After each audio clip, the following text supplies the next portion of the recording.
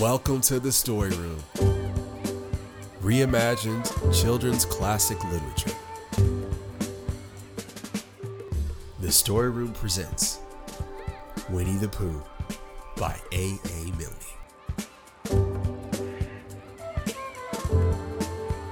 Read to you by me, Wesley John Moore.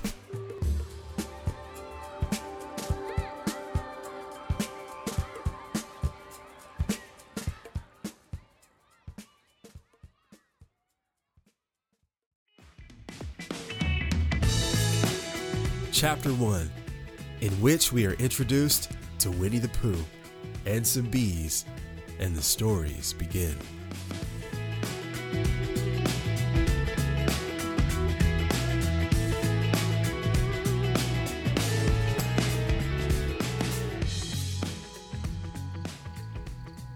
Here is Edward Bear, coming downstairs now. Bump, bump, bump. On the back of his head, behind Christopher Robin. It is, as far as he knows, the only way of coming downstairs.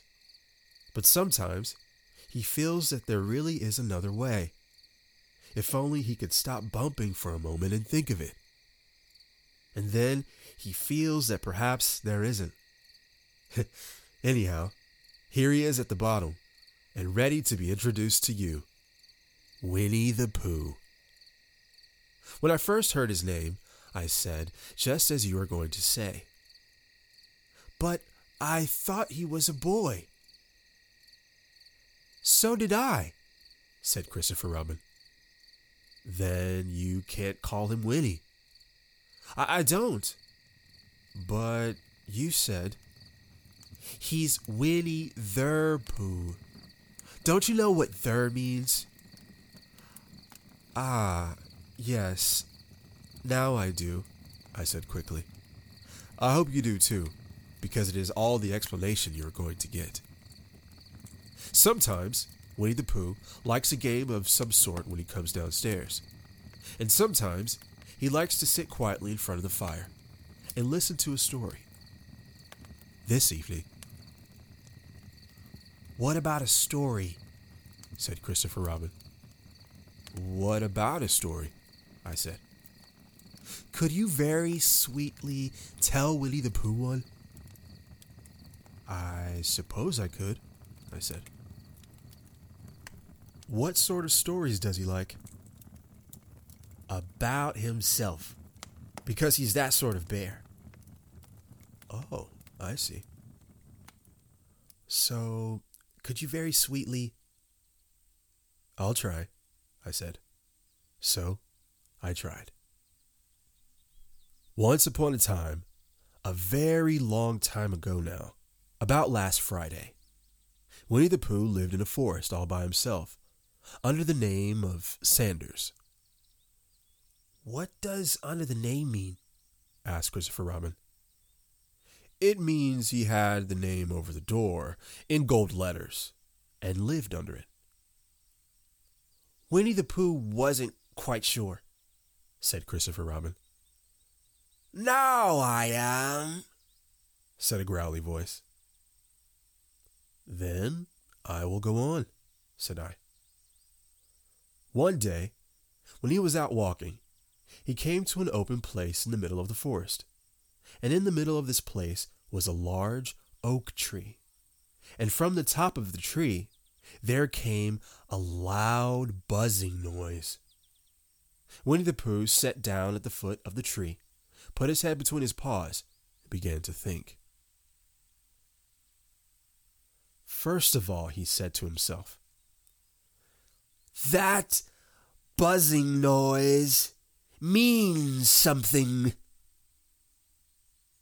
You don't get a buzzing noise like that, just buzzing, buzzing, without its meaning something. If there's a buzzing noise, somebody's making a buzzing noise. And the only reason for making a buzzing noise that I know of is because you're a bee. Then he thought another long time and said, "And the only reason for being a bee that I know of is making honey."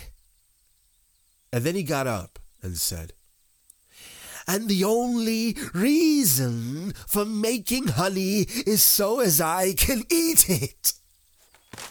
So he began to climb the tree. He climbed and he climbed and he climbed. And as he climbed, he sang a little song to himself. It went like this. "Isn't it funny how a bear likes honey? Buzz, buzz, buzz. I wonder why he does." Then he climbed a little further and a little further and then just a little further. By that time, he had thought of another song. "It's a very funny thought that if bears were bees, they'd build their nests at the bottom of trees. And that being so, if the bees were bears, we shouldn't have to climb up all these stairs." He was getting rather tired by this time, so that is why he sang a complaining song. He was nearly there now, and if he just stood on that branch, crack! "Oh, help!" said Pooh, as he dropped 10 feet on the branch below him. "If only I hadn't," he said, as he bounced 20 feet on the next branch. "You see, what I meant to do," he explained, as he turned head over heels and crashed onto the other branch 30 feet below. "What I meant to do. Of course, it was rather," he admitted, as he slithered very quickly through the next 6 branches. "It all comes, I suppose," he decided, as he said goodbye to the last branch, spun around 3 times, and flew gracefully into a gorse bush. "It all comes of liking honey so much. Oh, help!" He crawled out of the gorse bush, brushed the prickles from his nose, and began to think again. And the first person he thought of was Christopher Robin. "Was that me?" said Christopher Robin in an awed voice, hardly daring to believe it. "That was you." Christopher Robin said nothing, but his eyes got larger and larger, and his face got pinker and pinker. So Winnie the Pooh went round to his friend Christopher Robin, who lived behind a green door in another part of the forest. "Good morning, Christopher Robin," he said. "Good morning, Winnie the Pooh," said you. "I wonder if you've got such a thing as a balloon about you." "A balloon?" "Yes, I just said to myself coming along, I wonder if Christopher Robin has such a thing as a balloon about him. I just said it to myself, thinking of balloons and wondering." "What do you want a balloon for?" you said. Winnie the Pooh looked round to see that nobody was listening, put his paw to his mouth, and said in a deep whisper, "Honey." "But you don't get honey with balloons." "I do," said Pooh. "Well, it just happened that you had been to a party the day before at the house of your friend Piglet, and you had balloons at that party. You had a big green balloon, and one of Rabbit's relations had a big blue one. and had left it behind, being really too young to go to a party at all. And so you had brought the green one and the blue one home with you. Which one would you like? You asked Pooh. He put his head between his paws and thought carefully. It's like this, he said. When you go after honey with a balloon, the great thing is not to let the bees know you're coming.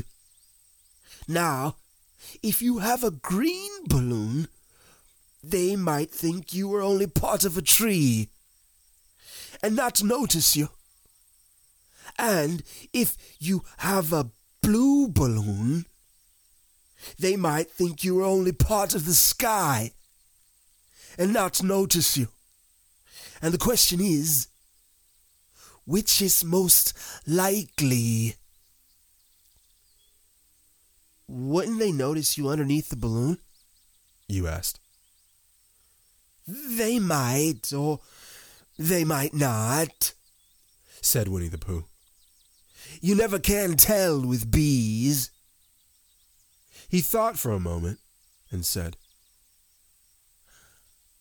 I shall try to look like a small black cloud. That will deceive them. Then you had better have the blue balloon, you said. And so it was decided.